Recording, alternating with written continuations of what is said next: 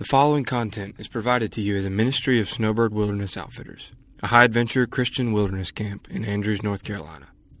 Snowbird Wilderness Outfitters exists to proclaim the gospel of Jesus Christ through the exposition of Scripture and personal relationships in order to equip the church to impact this generation. For more information, visit our website at swoutfitters.com or follow us on Twitter using the handle @SnowbirdSWO. Enjoy the message. All right, so it's this morning, like any other morning y'all have had, it's really informal, so y'all feel free to get up and get coffee, and we usually have about 6 boxes of donuts over there, so there's more than enough donuts. Last week, we had groups that just took boxes of donuts to their seats and passed them out, which was funny, but about 30 minutes into it, nobody was listening to me anymore. They're just slouched in their seats staring at the ceiling. But Friday, I understand it. Have y'all had a good week so far, though? Good. All right. All right, so this morning we're going to be talking about ministering to sexual abuse survivors. And unfortunately, in youth ministry, if you spend any amount of time in it, it's not a matter of if you'll ever have to do this, but when you'll have to do it. So we need to be prepared as leaders to have those conversations.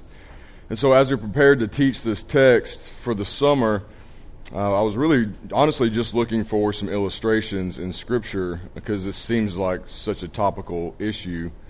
So I thought, oh man, well, Tamar would be a good example to use. We'll look at her as an illustration and walk through that. But as the Lord led me through that Scripture, I realized that, it's so profitable for teaching that we're going to be able to just go through that entire text expositionally and break it down, and everything that we need to know is inside of it. So we're going to be in 2 Samuel chapter 13 this morning. It's a little bit of a lengthy text. It's verses 1 through 22, but they're all important, so we're going to cover all of them. All right, so starting in chapter 13, verse 1, the word of the Lord says this. It says, Now Absalom, David's son, had a beautiful sister whose name was Tamar. And after a time, Amnon, David's son, loved her. And Amnon was so tormented that he made himself ill because of his sister Tamar. For she was a virgin, and it seemed impossible to Amnon to do anything to her. But Amnon had a friend whose name was Jonadab, the son of Shema, David's brother. And Jonadab was a very crafty man. And he said to him, O son of the king, why are you so haggard morning after morning? Will you not tell me? And Amnon said to him, I love Tamar, my brother Absalom's sister. Jonadab said to him, Lie down on your bed and pretend to be ill. And when your father comes to see you, say to him, Let my sister Tamar come and give me bread to eat, and prepare the food in my sight, that I may see it and eat from her hand. So Amnon lay down and pretended to be ill. And when the king came to see him, Amnon said to the king, Please let my sister Tamar come, and make a couple of cakes in my sight, that I may eat from her hand. Then David sent home to Tamar, saying, Go to your brother Amnon's house and prepare food for him. So Tamar went to her brother Amnon's house, where he was lying down. She took dough and kneaded it and made cakes in his sight, and baked the cakes. And she took the pan and emptied it out before him, but he refused to eat. And Amnon said, Send out everyone from me. So everyone went out from him. Then Amnon said to Tamar, Bring the food into the chamber, that I may eat from your hand. And Tamar took the cakes she had made and brought them into the chamber to Amnon her brother. But when she brought them near to him to eat, he took hold of her and said to her, Come lie with me, my sister. She answered him, No, my brother, do not violate me, for such a thing is not done in Israel. Do not do this outrageous thing. As for me, where could I carry my shame? And as for you, you would be one of the outrageous fools in Israel. Now therefore, please speak to the king, for he will not withhold me from you. But he would not listen to her, and being stronger than she, he violated her and laid with her. Then Amnon hated her with a very great hatred, so that the hatred with which he had hated her was greater than the love with which he had loved her. And Amnon said to her, Get up, go. But she said to him, No, my brother, for this wrong in sending me away is greater than the other you did to me. But he would not listen to her. He called the young man who served him and said, Put this woman out of my presence, and bolt the door after her. Now she was wearing a long robe with sleeves, for thus were the virgin daughters of the king dressed. So his servant put her out and bolted the door after her. And Tamar put ashes on her head and tore the long robe that she wore. And she laid her hand on her head and went away crying aloud as she went. And her brother Absalom said to her, Has Amnon your brother been with you? Now hold your peace, my sister. He is your brother. Do not take this to heart. So Tamar lived a desolate woman in her brother Absalom's house. When King David heard all these things, he was very angry. But Absalom spoke to Amnon, neither good nor bad, for Absalom hated Amnon because he had violated his sister Tamar. Okay, so it's a painful text to read. It's a difficult text to see in detail how this story is played out. But again, as we work through this, we can see that what we need to know in ministry can all be found in this passage. So we're going to start off right out of the bat in verse 1. Verse 1 challenges our view of what a sexual abuser, what a predator looks like. It says, "Now Absalom, David's son, had a beautiful sister whose name was Tamar, and after a time Amnon, David's son, loved her." So Amnon is the half-brother to Tamar. So they share a father in David, but they have separate mothers. We typically think of sexual predators and abusers as people who hang out around playgrounds or people who try to slip pills into people's drinks in bars, and they're just kind of crafty and sneaky, these strangers behind the scenes. But the reality is that 8 out of 10 people know who their abuser is, and they know them personally. And so the difference being that with an adult, right, and an adult who experiences sexual abuse of any kind, right, they can identify that. It's usually sudden and violent, and they know exactly what's happened. But when it comes to adolescents and children, especially when it happens inside the context of family, it's not always realized what's going on. And so as sexual abuse is introduced, sometimes it's not until years after the fact that they really realize what's happened to them. I've had conversations with students that have realized that they were victims of sexual abuse at 14, and I've had others that have realized they're victims of sexual abuse at 20.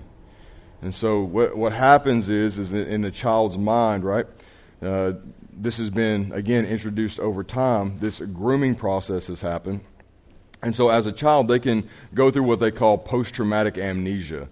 And so in their mind, not being able to rationalize or cope with what's going on, they just repress it. And then they detach themselves from it. And so it becomes more like a bad dream. And so they get to a point where they don't even really believe that it happened because they're disassociated from it so much, it doesn't even seem realistic. So it's one thing that you might have to combat if sexual abuse has happened in the formative years. But that tactic used by abusers to get access to a child and to prepare that child for sexual abuse is called grooming. And so that grooming process, what they do is they will take a child, isolate that child, and then it happens slowly over time. We've heard instances from anything being, it started off as a game that introduced more touching and more groping until it became really overtly sexual. Others, they've used videos, like adult videos, and said, hey, let's pretend to be like movie stars. And so there's a lot of tactics that abusers will use with children to try to gain that access. But I want you to understand that in that grooming process, they're not just preparing the child so the child would be open to sexual abuse. They're also grooming parents, and they're grooming people in that child's life because they want to shape everything. They want to be able to control the situation and get as much access to that child as possible. So they're not just going to establish trust with the child. They're going to try to establish trust with the families and with leadership around them because they want to be able to have that kind of influence. And we'll talk about why that is a little bit later on. So have any of you guys have ever seen that movie Meet the Parents before? Meet the Parents? Yeah, it's a funny movie. But it's this guy, right, this whole time, this guy who wants to marry this woman, he's coming in and he's trying to get inside the circle of trust. Dad's like a CIA agent, and he's always hitting him with lie detector tests. And so it's always about getting inside that circle of trust. Well, that circle of trust is meant to keep the danger out, right? It's about keeping that family secure. Well, the problem is that when sexual abuse happens inside the family, that circle of trust that's meant to keep everybody out is now the walls that keep secrets in. It keeps everything contained. A child, even if they did want to come forward and say, this has happened to me, I've been a victim of this, they feel like they're abandoning their family. They're doing their family harm. And a lot of times, even when it comes to realization that abuse has happened, moms and dad, because it's happened inside that family unit, they try to contain it, and they don't want it to get out. And they'll even deny that it's happened because they don't want to bring that kind of shame on the family. So that family dynamic, it can be really difficult to work through. But understanding, that anyone can be a sexual abuser, we'll move forward in the text. And then as we go forward in verses 2 and 4, we see this really strong warning to leaders. We understand that leadership, as leaders, we're kind of the barometer for behavior in our students' lives. However we act and whatever we allow is whatever they're going to see. It's not about our standards and what we say. Right? I can set a lot of standards with my kids and say, this is how we do things. This is how it's going to be. But if I allow something else, then it doesn't matter what I say. They're going to operate at whatever the lowest level is that I'll tolerate. And so it's the same thing with our students, right? We understand that we can set a lot of high expectations, but they're going to do whatever we allow them to do. If we tolerate it, they'll do it. So we're this barometer for expected behavior. Well, the same thing was true then. We see that Amnon, being the son of David, right? David the king, you would think that in a royal family like that there would be certain expectations. There would be this high standard, this high bar. But we see that David spoiled his sons, and he gave his sons whatever they desired. And then because David himself took on all these concubines and all these mistresses, right? He had multiple wives, that the things that David said weren't always reflected in the kingdom. So his sons just kind of dropped to this lowest level, this lowest standard. And so in verses 2 and 4, I want you to hear what Amnon's words were. So in verse 2 it says, "And Amnon was so tormented that he made himself ill because of his sister Tamar, for she was a virgin, and it seemed impossible to Amnon to do anything to her." So he says it's impossible for him to do something to her. There's some resistance there. And then in 4 he describes what it is. And so Jonadab, it says, "And he said to him, O son of the king, why are you so haggard morning after morning? Will you not tell me?" And Amnon said to him, "I love Tamar, my brother Absalom's sister." So who was the barrier between him and Tamar? Absalom, right? Absalom, Tamar's brother. Who was not the barrier between him and Tamar? David, Tamar's father, his father, the king, the leader. He did not see the leader as a barrier in this instance. And we'll move on in verses 6 and 7. It says, "So Amnon lay down and pretended to be ill. And when the king came to see him, Amnon said to the king, 'Please let my sister Tamar come. Make a couple of cakes in my sight that I may eat from her hand.' Then David sent home to Tamar, saying, 'Go to your brother Amnon's house and prepare food for him.'" Not only did he not respect David, he used David. He had groomed David. He knew David was going to give him whatever he wanted. So he actually used the leader in this instance to gain access to Tamar. He used him so that he could abuse her. So this should be a strong warning for us to protect the flock well. Like to really go after and be vigilant for the people that the Lord has entrusted to us. And understanding that there's nothing magical about the walls of the church that keep danger out. Safe leaders make safe churches, not the walls inside of it. So we have to be vigilant even inside of our communities. So I want us to ask ourselves a few questions. One is, how well do I understand child protection, and do I have expected behavior? Like, do I have expected procedures when dealing with students inside of my ministry?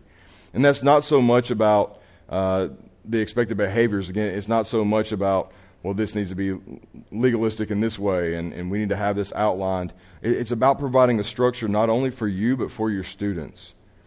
Because we want objection to be clear. We want anyone that comes inside to know this is exactly how we handle students. We don't have one-on-one conversations. We don't get behind closed doors alone. Like, we raise the blinds. We make it transparent. We let other people know these conversations are happening. And so we want to have transparency in our ministry, one, to be above reproach, but also just to set the expectation among anybody else who would come along that this is how we handle those things, so there wouldn't be an excuse. Also, how do we respect our students' personal space? You know, it's a lot of times students become like our own children, so we, especially with youth pastors and their boys, they get really wrestly and grabbing and things like that. Man, that's good. Young boys need those things. But there also has to be some clear barriers as well. And it's not so much about protecting the children from us. It's about giving them a good view of what leadership strength looks like, but also what that expected behavior is. Because often in a child's mind, in a student's mind, right, if this adult handles me this way, and we have one-on-one conversations behind closed door, and that's been a safe thing for a season. Now when another adult steps in and kind of walks into a trusted role inside of that ministry, even though they may not be a trusted individual, and they start to get touchy and grabby. I go, okay, well, this has happened before, so this isn't a big deal. And now we get behind closed doors and have closed door meetings. Well, this has happened before and it's been safe, so it's not a big deal. We really want to shape our students' minds to understand that this is how conversations happen. This is how we interact with adults. That way, they understand when somebody tries to put them in a situation that doesn't look like that, and it doesn't look safe, they go, oh, something's not right here. I need to get out of this. And so we want to make it clear to our students what those expectations are as well. Understanding that allowing yourself to be isolated with students, to be alone, to have those intimate conversations, they can be necessary, but people need to know about that. There needs to be transparency, and we don't need to be in a place where students can't see us, because we want to set the expectation to our students that we are transparent in everything we do. That way, if another adult comes along and tries to isolate them the way that we saw Amnon isolate Tamar and get her alone, we don't want to allow that environment. All right, so moving on. Now, after the abuse has happened, I want to spend some time on this. After this abuse has occurred, in verses 15 through 17, we start to see the relationship between the abuser and the victim play out. And I want to spend some time here because if we don't understand sexual abuse, if we don't understand what happens in the mind of the victim, a lot of things can seem really counterintuitive to us. And it can spin us out. So I want us to spend some time here and see what that looks like so we really do grasp this is how the mind works, and we can help make sense of it. So 15 through 17, it says, Then Amnon hated her with a very great hatred, so that the hatred with which he hated her was greater than the love with which he had loved her. And Amnon said to her, Get up, go. But she said to him, No, my brother, for this wrong in sending me away is greater than the other that you did to me. But he would not listen to her. He called the young man who served him and said, Put this woman out of my presence, and bolt the door after her. So here we see Tamar is willing to stay in an abusive situation because of what she sees as a greater sin, the shame of being put out. She's like, where would I carry my shame? Like, she's willing to stay in that abusive situation because of fear. Like, imagine this, though. Like, we have to think the way that Tamar feels now is no different than a young woman's going to feel today if this happens to her. What if I'm pregnant? What about the child? Who's going to take care of the child? Where am I going to carry my shame? What are people going to think about me? What is mom and dad going to think? What does my future look like now? And so she can't wrap her head around all those consequences right now, so she is willing to stay in that abusive situation to avoid that. And we see that Amnon realizes that, so he just kind of keeps heaping the shame on top of her to keep her silent. How many of you guys have ever been in a car accident before? Almost everybody. Now I know why my insurance premiums are so high. Every week, people are always like, yep. And it's like everybody in the room has been in a car accident. But so what happens in a car accident, right, is a lot of times we don't understand why it happened. Right? It just happens so fast. Bam. You rear end somebody, you run off the road, whatever the case is. And in that instant, so when we're trying to make sense of what has occurred, what we do in our mind is go, I was driving too fast. I braked too hard. I shouldn't have been looking at my phone. I should have this. I should have that. Right? We start to internalize it because naturally, when we can't make sense of the world around us and we can't make sense of the chaos, what we do is we internalize it and we make it our fault. Because when we make it our fault, at least then we're in control. So the same thing happens in a child's mind. They had this moral injury, right, where they say they have this idea of where they fit in the world. Right? They're like, I feel like I'm here. And then they become the victims of abuse, and the abuser has told them, no, you're not up here, you're an object, you're down here. And so now they're trying to reconcile, where do I fit in the world? I can't make sense of it. You know what? This must be my fault. So a sexual abuse survivor and a pastor, he wrote this. He said, one significant reason why children embrace their sense of guilt and worthlessness is to maintain a normal relationship with the world, including their parents and adults. Internalizing the evil helps them feel like it is contained. It allows them to keep living their life. In a world full of powerful adults, it's too overwhelming for a child to consider they all may be bad. But if they themselves are the bad ones, then they can continue to cope with the world. The consequences of the opposite being true are unthinkable. So what happens in the mind, it says, I can't fathom a world where everybody is capable of doing this to me. if my stepbrother, if my stepfather, stepmother, teacher, if they, being trusted and in my life, are able to do this to me, then anybody's able to me. So if anybody's able to do it, like, I don't want to live in that world. They can't fathom it. So instead they go, it must have been my fault. So they internalize. I allowed the playing. I allowed the touching. I flirted too much. I drank too much. I put myself in that situation.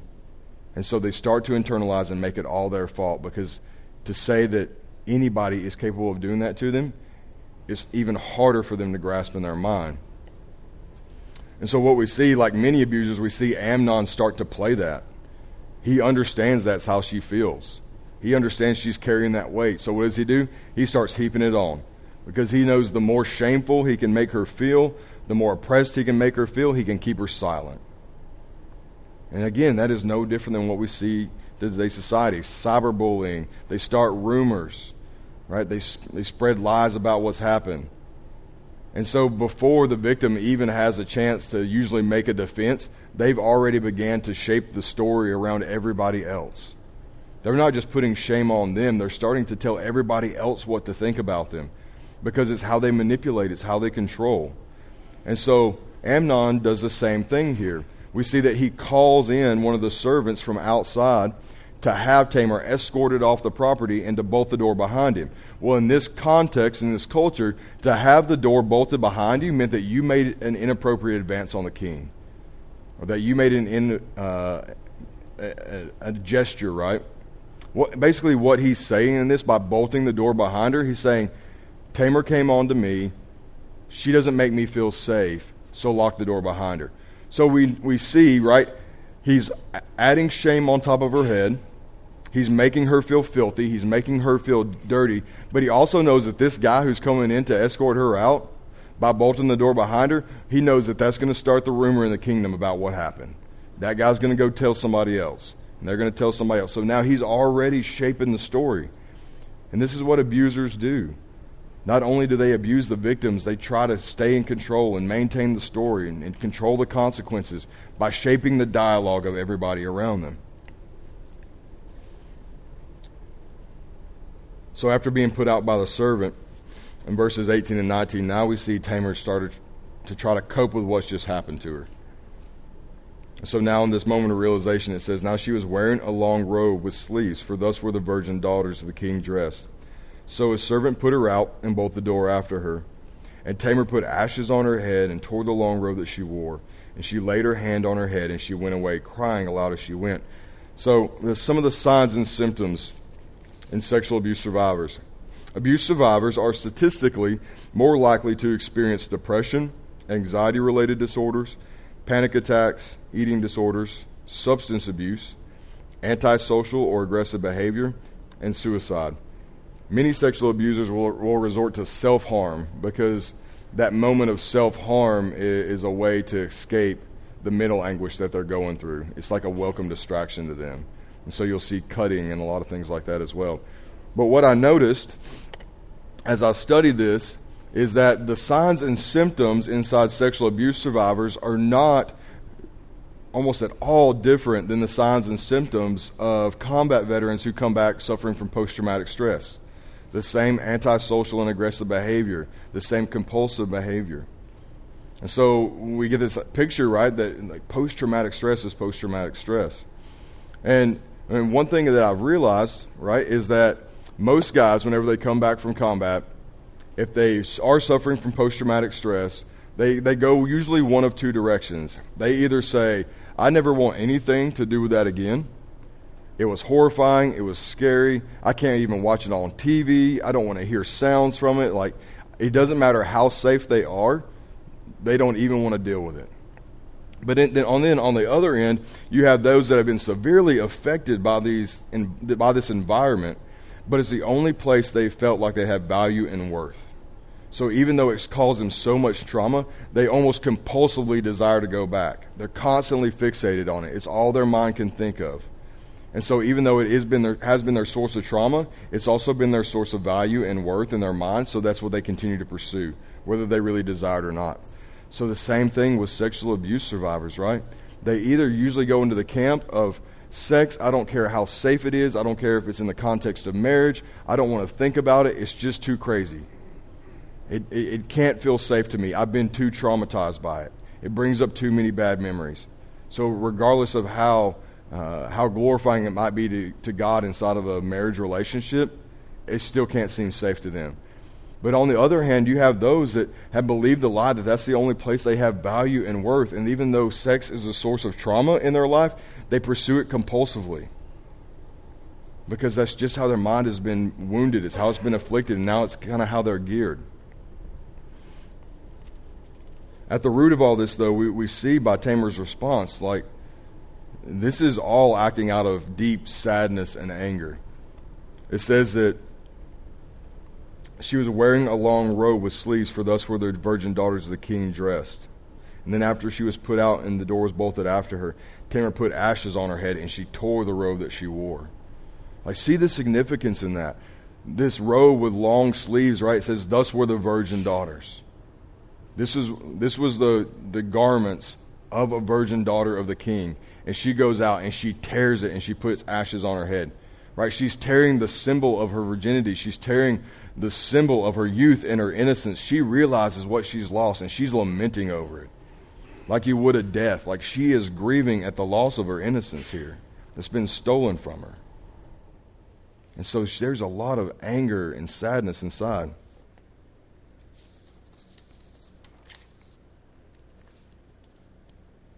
So now we move on to how do we respond? How do we respond to things like this? And the best way that I've found to kind of break this down is 3 points, and that's to listen, learn, and respond. Listen, learn, respond. So first is listening.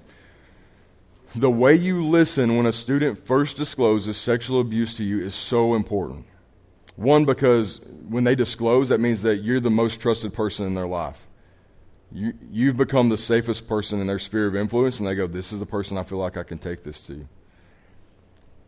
But I would say that almost 100% of the people in here that are involved in ministry or in any way are mandatory reporters, which means that if a student discloses sexual abuse to you, you have to report this to law enforcement and child services, which then in turn means that this child is going to have to tell that story again.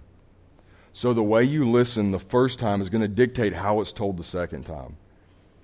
If you are skeptical, if you ask a lot of really hard questions, if you make this difficult for the child, and you are the trusted person in their life, imagine how much harder it's going to be to disclose that when a stranger comes in.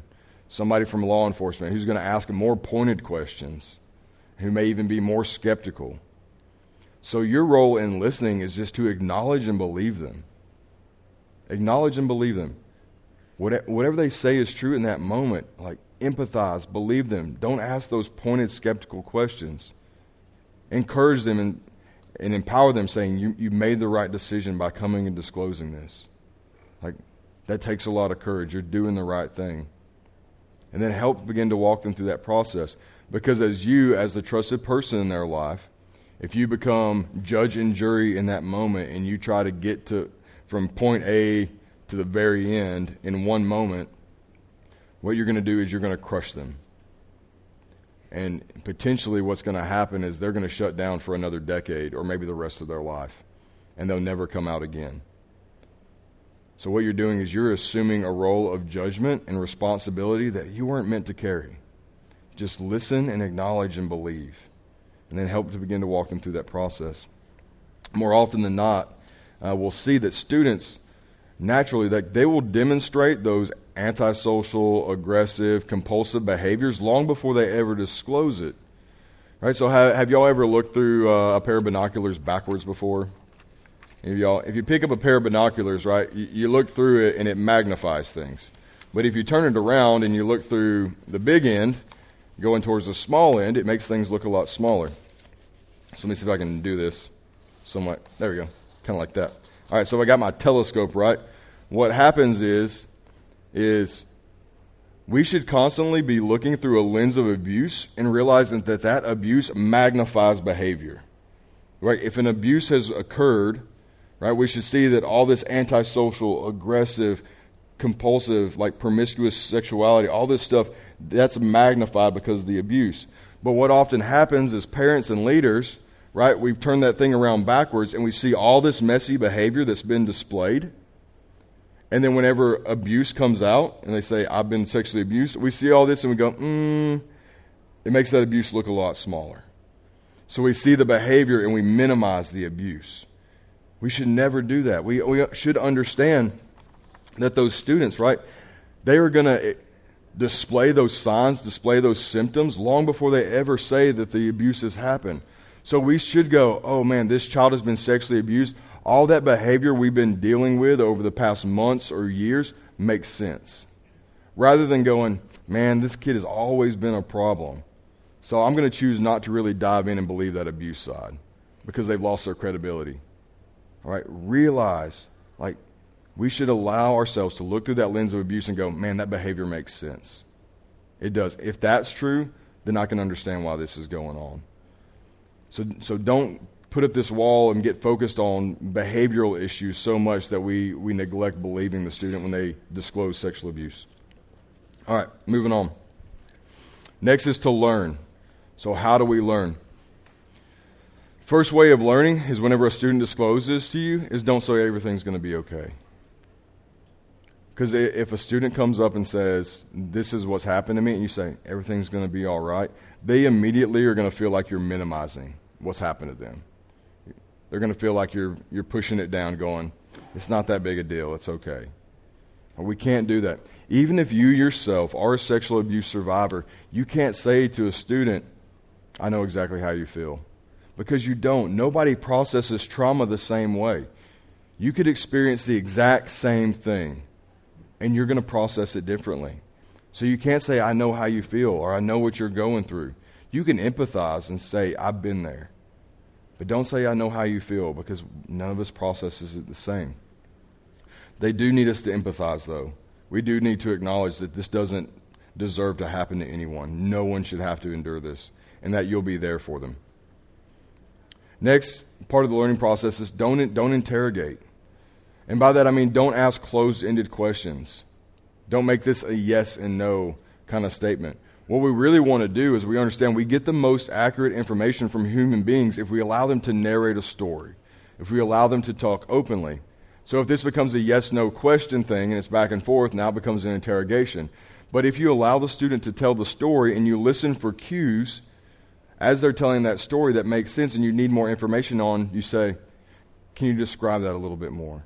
Can you tell me more about that? What did that look like? What did that feel like? And so as you introduce these open-ended questions, you're allowing the student to go a little bit deeper into it, but to dictate that and tell that at their own pace. If we ask closed-ended questions, we're going to get closed-ended answers as well. It's going to be very small. So keep it broad, keep it big. Allow them to tell that story openly. Now, also, with that, don't take paper notes during this, because that is going to feel like an interrogation. If a student comes in and they start to say, man, I was sexually abused, and they tell that story, go, okay, hold on one second. Let me get my pen and pad. Go ahead. Immediately they'll shut down. Now, some officers have had some success in these kind of things where they could get a phone out and say, hey, do you mind if I just record this conversation? I'll set it over here. It'll be out of the way. And if a student's okay with that, maybe that's fine. But if that makes them uncomfortable, don't revert to paper notes. What you need to do then is you just need to be taking detailed mental notes as this conversation goes on. And then once that conversation's over, then write down as much as you can remember in the student's words. The environment that it took place in, know how this all came about. Were you guys talking about something at the church that encouraged the student to come forward and disclose these things?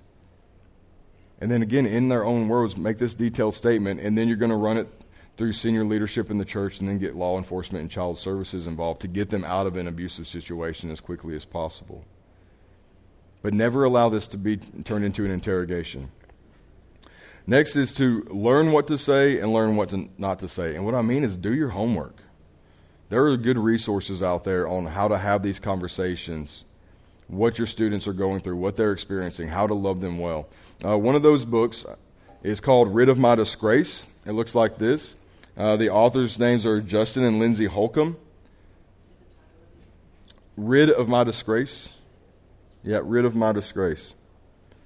It reads, it's really good. It's really deep, tons of scripture, a little more academic, but there's these appendixes in the back that have some really good points on these are questions not to ask. Don't have conversations in this way. And then others are saying, hell, this is how you should set the scene. This is things you should do or shouldn't do in those conversations. So it's really great in that way. Again, lots of good scripture. Really good at pointing students back towards Christ in those moments. The other one is called Understanding Sexual Abuse by Tim Hine, H-E-I-N. And that book, this guy is an Australian pastor. He was a victim of sexual abuse. So was his wife. And that one's written much more pastoral, a little less academic. He talks about his experience, how the Lord grew him through that and nurtured him. And really how he, even today, much later in life, still grieves what happened to him and how he still copes. But constantly using Scripture and the gospel to point him towards truth in those moments.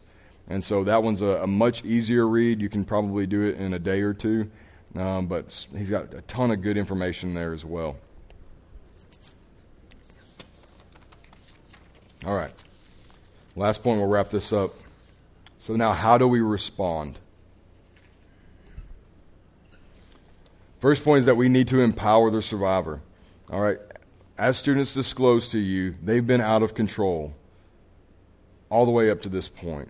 And this is their first step in gaining a little bit of control of the situation, to be involved in the process. So whenever they come to you, don't say, I'll take care of it, and then push them out of it, and then go try to handle it on your own. Keep them as involved as possible. You are mandatory reporting, so they're not going to have a choice in that. It's in their best interest that it goes forward. But help walk them through that. Allow them to be a part of that disclosing process. Allow them to be a part of it in that saying, these are the pros, these are the cons, this is why we have to do this, this is why it's important. And then allow them, again, to take place in that. Later on in life, as some of you will find out, you're going to have students that are going to go through your ministry and out of your ministry. And they're going to get in their college years and their young adult years. You may still be the most trusted person in their life. And they may come back to you in those college years or early adult years and disclose that they've been sexually abused in some way. All right, now you're no longer in this mandatory reporting role, but you still need to empower them and encourage them to report those things. And try to help walk them through that process. Because the soul doesn't really heal until we feel that justice has been done. And it helps them overcome carrying that burden of like self-shame that goes along with it. But we also know that an abuser is going to continue to abuse as long as they're allowed to.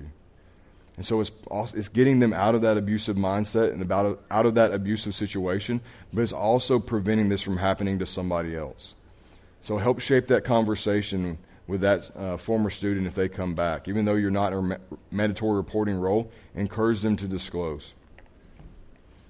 Next is to be the resource and not the rescuer. If you set yourself up as the functional savior in this child's life, you're eventually going to be the single breaking point. You're going to be the weakest link in that student's life. So understand that this is going to take more than you to handle. This is going to take counsel, like specific counsel to get through this. It's going to take law enforcement to be involved. There's going to be a lot of people that have to be a part of that network. So if you try to take all those roles on yourself and carry all those roles, eventually what's going to happen is you're going to drop the ball, you're going to fail that child, and then your ministry opportunity is also going to be severed because that relationship's going to be severed. See yourself as a resource in a network full of resources and focus on the ministry to that student and then allow everybody else to do those roles that they're really designed to do well. Because if you try to control it all, eventually you're going to be the one that fails them, and then that student's going to have nowhere to go, and you're going to lose that into their life. So focus on the ministry, not being a functional savior.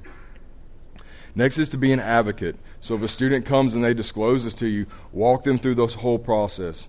Too many times we see student pastors and leaders that have had sexual abuse disclosed to them, and it's happened inside the home, and then they call mom and dad in and they say, hey, this has happened to your child under your roof, under your covering, by someone inside your family, and they immediately go, that didn't happen. They're lying. We don't believe them. Like, naturally, they just deflect. They don't want that responsibility on their shoulders. They can't wrap their heads around it. But unfortunately what we've seen is they go, all right, well, mom and dad said that didn't happen, so I'm out. They just excuse themselves. All right?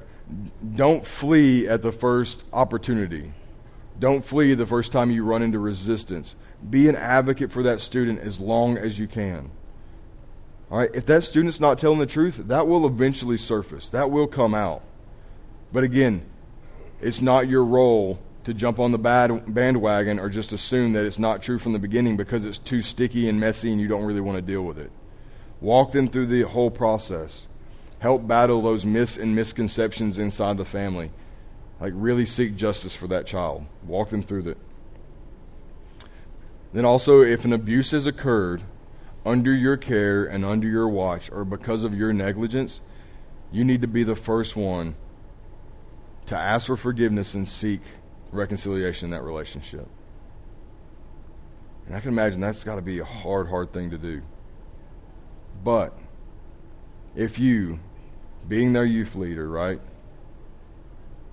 carrying the character of Christ in everything that we do, if they come to you, disclose this, and it's happened under your care, and you don't seek forgiveness, and you don't seek restoration in that relationship, then what confidence do they have that anybody else is going to care enough to do the same? You have to set the example in that.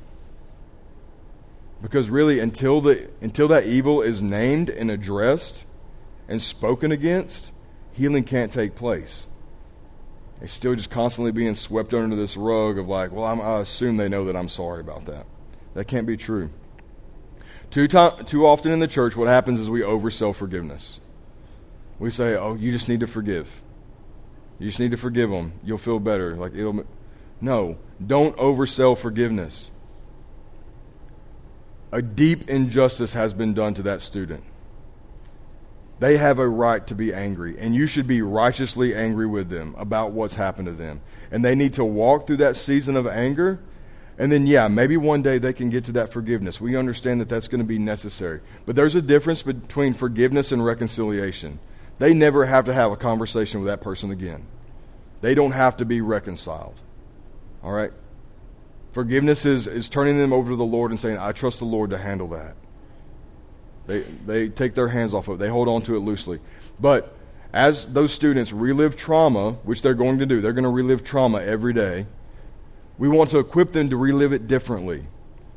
So we don't oversell forgiveness. We give them tools. We point them to the gospel. We point them to the hope of Christ. We give them good counsel. So as they relive that trauma, they relive it a little better each time.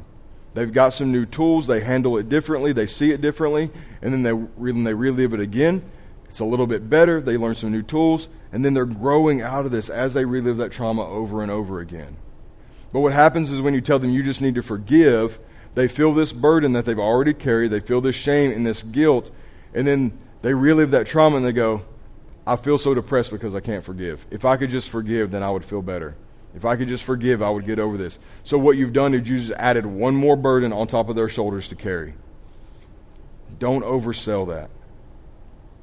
Walk through them with that. Let them go through that season of depression and anger and bitterness, constantly pointing them to the gospel. So with that, I want us to lastly look at verse 20, because I think this has been misconstrued in the text. It says, and Absalom said to her, has Amnon your brother been with you? Now hold your peace, my sister. He is your brother. Do not take this to heart. Hold your peace. He's your brother. Don't take this to heart. It seems cold and callous to us. And we go, what is that guy talking about? Well, we see that Tamar moves into her brother Absalom's house and he lives with her. And then we see that 2 years later, Absalom goes and he kills Amnon for what he did to Tamar. So it wasn't that Absalom didn't care. What Absalom did is he said, take peace. This is your brother. Don't take this to heart. What he's saying is, he does not deny the reality of who her brother is. He says, Amnon is a son of the king. This isn't going to get fixed overnight. This is a powerful man. But don't take this to heart. I'm going to be with you through this. And then she goes and she lives with him. Right? He's entering into her suffering. And in very few words, he's entering into her suffering. In Revelation 21, 3-5, it says, and I heard a loud voice from the throne saying, behold, the dwelling place of God is with man. He will dwell with them, and they will be his people, and God himself will be with them as their God. He will wipe away every tear from their eyes, and death shall be no more. Neither shall there be mourning, nor crying, nor pain any more, for the former things have passed away. And he who was seated on the throne said, Behold, I am making all things new. And also he said, Write this down, for these words are trustworthy and true. This is the model that we have to have. Christ did not deny the reality of our sinful nature and the broken and fallen world that we lived in, but instead he chose to enter into it. He chose to suffer for us and alongside of us. And he comes to restore us. He's going to return one day, and he's going to wipe away every tear. And all those wrongs are going to be vindicated, and he's going to make all things right. And so this is the model that we have to have in our students' lives as they go through this. We never deny the reality of what they're going through. Never deny the heaviness and the weight that they're about to walk through, that it's going to be a hard season. But instead, we suffer with them and alongside of them. We help walk them through this, but we're constantly pointing to the hope of the gospel that one day we serve a Savior that's going to return, and he's going to make all this right. And one day, all the tears, all the mourning, they're all going to be gone, and that he's good and that he can be trusted. So we're walking through them during this season, but we're constantly pointing them to the hope of the gospel, because that's the only source of true healing that they really have. All right, I ran us late, so let me pray for us. Father, I love you. I thank you. Thank you for this ministry. Thank you for those that have brought students here, Lord. I pray that as we get into our last day and a half here, Lord, that you would just continue to work in students' lives, that you would continue to work in our own lives, Lord. Those students here that are suffering, Lord, I pray that you would give us wisdom to speak into those situations. I pray that we would be carrying the Christ-like character in our ministry, that we would seek to be your image in these students' lives. Lord, I pray that as our time here closes out again, Lord, if there are those students that are here that haven't submitted their lives to you, Lord, that you would save them, that you would reach out and take them for your own. We pray that wounds are healed, that burdens are lifted, and that sons and daughters are adopted into your family. Lord, again, thank you for these pastors and leaders that are here now. We love them. We appreciate their service to you, Lord. Pray that you continue to bless them, bless this ministry, and bless our time together the remaining of the day. And we love you, Lord. In Jesus' name, amen.